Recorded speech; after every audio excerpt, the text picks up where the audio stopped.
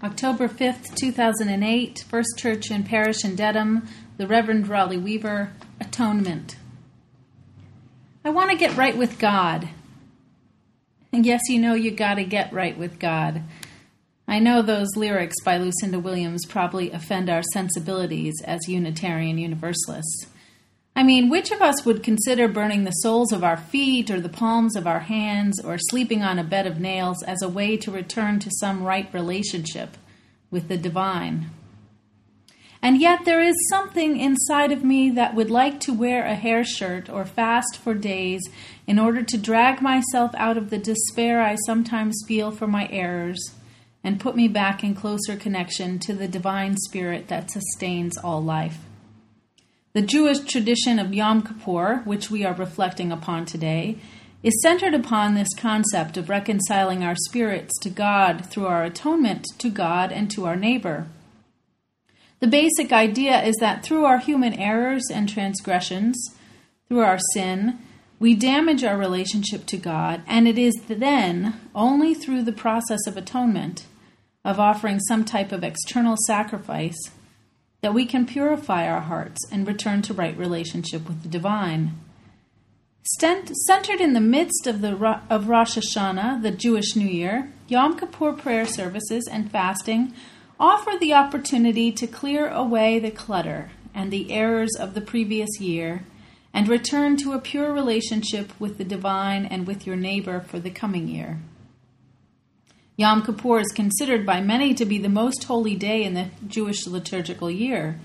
This day when individuals can, through suffering in the body, by not eating and not enjoying other bodily pleasures and focusing on the spiritual side of life, a person can atone for their sin and return to right relationship with God and neighbor. In the Jewish tradition, the day before Yom Kippur is somewhat like a feast day, when much food is eaten and gifts are taken to the poor and neighbors visit each other and ask for forgiveness.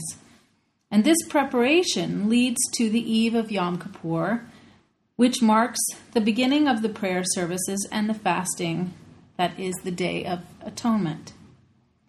And what follows is an entire day of fasting and litanies and prayers and petitions of forgiveness. And there is a retelling of the story of Jonah and reminders of God's willingness to forgive those who have truly repented of their sin. With true repentance, Yom Kippur is the day when rough places may be made smooth, and in the words of Isaiah, "Then our light shall shine in the darkness, and our darkness shall be like noon." In our more Unitarian Universalist understanding of the world, and our perhaps less God-centered and more humanistic and or secular understanding, I wonder what it would take and to whom we might appeal to make our paths smooth again. It is wonderful to think of an all-loving, all-forgiving God who, after we have apologized and shown evidence of contrition, would relieve us of any guilt of our wrongdoing, or in the Christian understanding of atonement, it might even liberate us to think that there is a Savior who has come to wash away our sins. But how do we make right our paths if there is no one to appeal to for forgiveness and no one to wash away our sin? True atonement requires at the very least a context and at most a witness. In the Jewish context, sin is a violation of the divine law and God's commandments. Sin is the way we miss the mark in our covenant with God and our neighbor. The Kol Nidre is a type of prayer or oath that is sung on the first night as a sort of communal confession of vows and promises made that were not honored. And the promise is a reminder that God is merciful and will forgive us our sins. Making sense of a need for atonement when we do not believe in God, or a God who is watching over us, or do not admit to a common moral code or principle, and cannot come to our community with a common expectation of forgiveness, can be complicated. And yet I believe that this concept of atonement, and even a day of atonement, may be valuable to even the biggest atheist among us, because I believe that there are times when each of us falls short of our expectations and of our sense of what is right, and we need to do something to renew right relationship to our friends and family. And better than any apology, this is what atonement can offer. I would also argue that the process of atonement is an entirely man-made and theological concept. But it does in fact also occur in nature. I just think of the law of cause and effect. If I overeat and do not exercise, I atone for my sins through diet and exercise. If I return a book to the library late, I pay a fine in atonement for keeping that book off the shelf from others. And if I don't balance my checkbook, I atone for my errors in accounting by paying overdraft fees and getting a bad credit rating. There are countless ways in which natural compensations for our mistakes and errors take place. Meeting the natural consequences for our actions is sort of a natural way of atoning for our mistakes and returning to right relationship with our neighbor.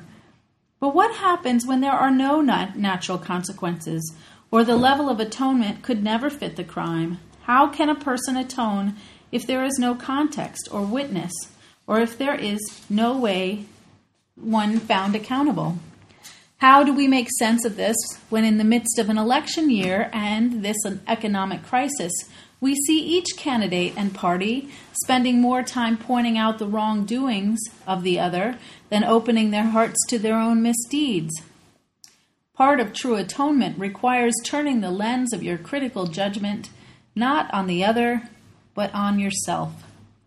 And the reason that our politicians cannot do this is because they are constantly under the critical eye of the media, and missteps are not forgiven but rerun over and over again in the political arena. Admitting to sin is impossible because there is no room for error or for mistake in the public eye. A central requirement to live out the story of atonement is the element of forgiveness. Forgiveness that sometimes even comes before it is asked for, and offers the courage and the energy to look critically at the self and truly atone for misdeeds. I wish I could think of the bailout plan in this way, a sort of blank check of forgiveness that will enable those who caused the problem to take responsibility and atone for their misdeeds. The best example I can think of how pre-forgiveness transforms a person comes from the news report of Kylie Harriet, the girl who was shot at 3 years old and paralyzed for life, and then given the opportunity to forgive her shooter. How can a young girl who has lost so much forgive something that many adults cannot imagine? How can a young girl forgive a man who has never shown any remorse or guilt for what he had done, and yet her forgiveness transformed her shooter? In a video made from prison last April, 2 years after her declaration of forgiveness, Anthony Warren, her shooter, stated that her forgiveness made him want to take a hard look at himself and to not become colder and harder, but instead look at his duties and responsibilities as a black man in his community. Her forgiveness made light shine in his darkness, and his darkness shine like the noon. Her forgiveness has enabled him to atone for his misdeeds and live up to a higher standard. Her forgiveness brought him out of the darkness of his own shame and removed any excuse that he had to be paralyzed by his misdeeds and freed him to live in the new light of possibilities. This is the story of atonement. It is the story of how forgiveness that is offered enables us to start anew and to live up to a higher standard. But there is a part of Kylie Harriet's story that is rarely told, and it is how, by forgiving Anthony Warren, she too was freed. By her own description, she knew she needed to forgive her shooter before he even asked, because she did not want to be angry for all of her life. And her mother, Tanya, who forgave Anthony the first time he apologized, stated that she knew that if she allowed that anger to consume her, she wouldn't be able to be the mother she needed to be to her children. Tanya, whose daughter was randomly shot and paralyzed, is working to start a foundation that is called Forgiveness is the Way, and readily asks, can you imagine what kind of place we would live in if everybody got along and forgave each other? It's a choice. Are you willing to free yourself from the anger that you either hold against someone or that you are holding within yourself? Last April, after watching the video made by her assailant, Kylie Harriet's first and only response was that she was happy he made the video because of all the other people he could inspire because of his willingness to look at his own behavior. True atonement requires a context and a witness, and it requires some type of forgiveness. Some things we won't be forgiven for, but the task is for us to forgive ourselves and move on to do better next time. There are things we cannot ever make right, and that may never be forgiven. And yet part of the message of atonement is about building up our willingness to strive toward that reconciliation anyway. 24 states have enacted laws providing scholarships, tuition waivers, or grant programs for Native Americans. Once when I was cleaning houses to put myself through seminary, one of my clients, who had 2 children in college, was lamenting that she did not have Native American blood so that her children could benefit from this resource. I was naturally taken aback by her comment and stopped my cleaning long enough to ask her if she would agree that what our ancestors took from the native people was immeasurable. She agreed that yes, what was taken away could never be replaced, and yet here is where we disagreed. Because what has been taken away can never be replaced, my client believed we should stop trying. And I believe that because what our ancestors unthinkingly took away from a people can never be replaced, we should, in fact, never stop trying to replace it. Atonement can take many forms. It can take the form of fasting and prayer, or it can take the form of forgiveness of someone who's wronged us, or of working diligently to replace what has been lost.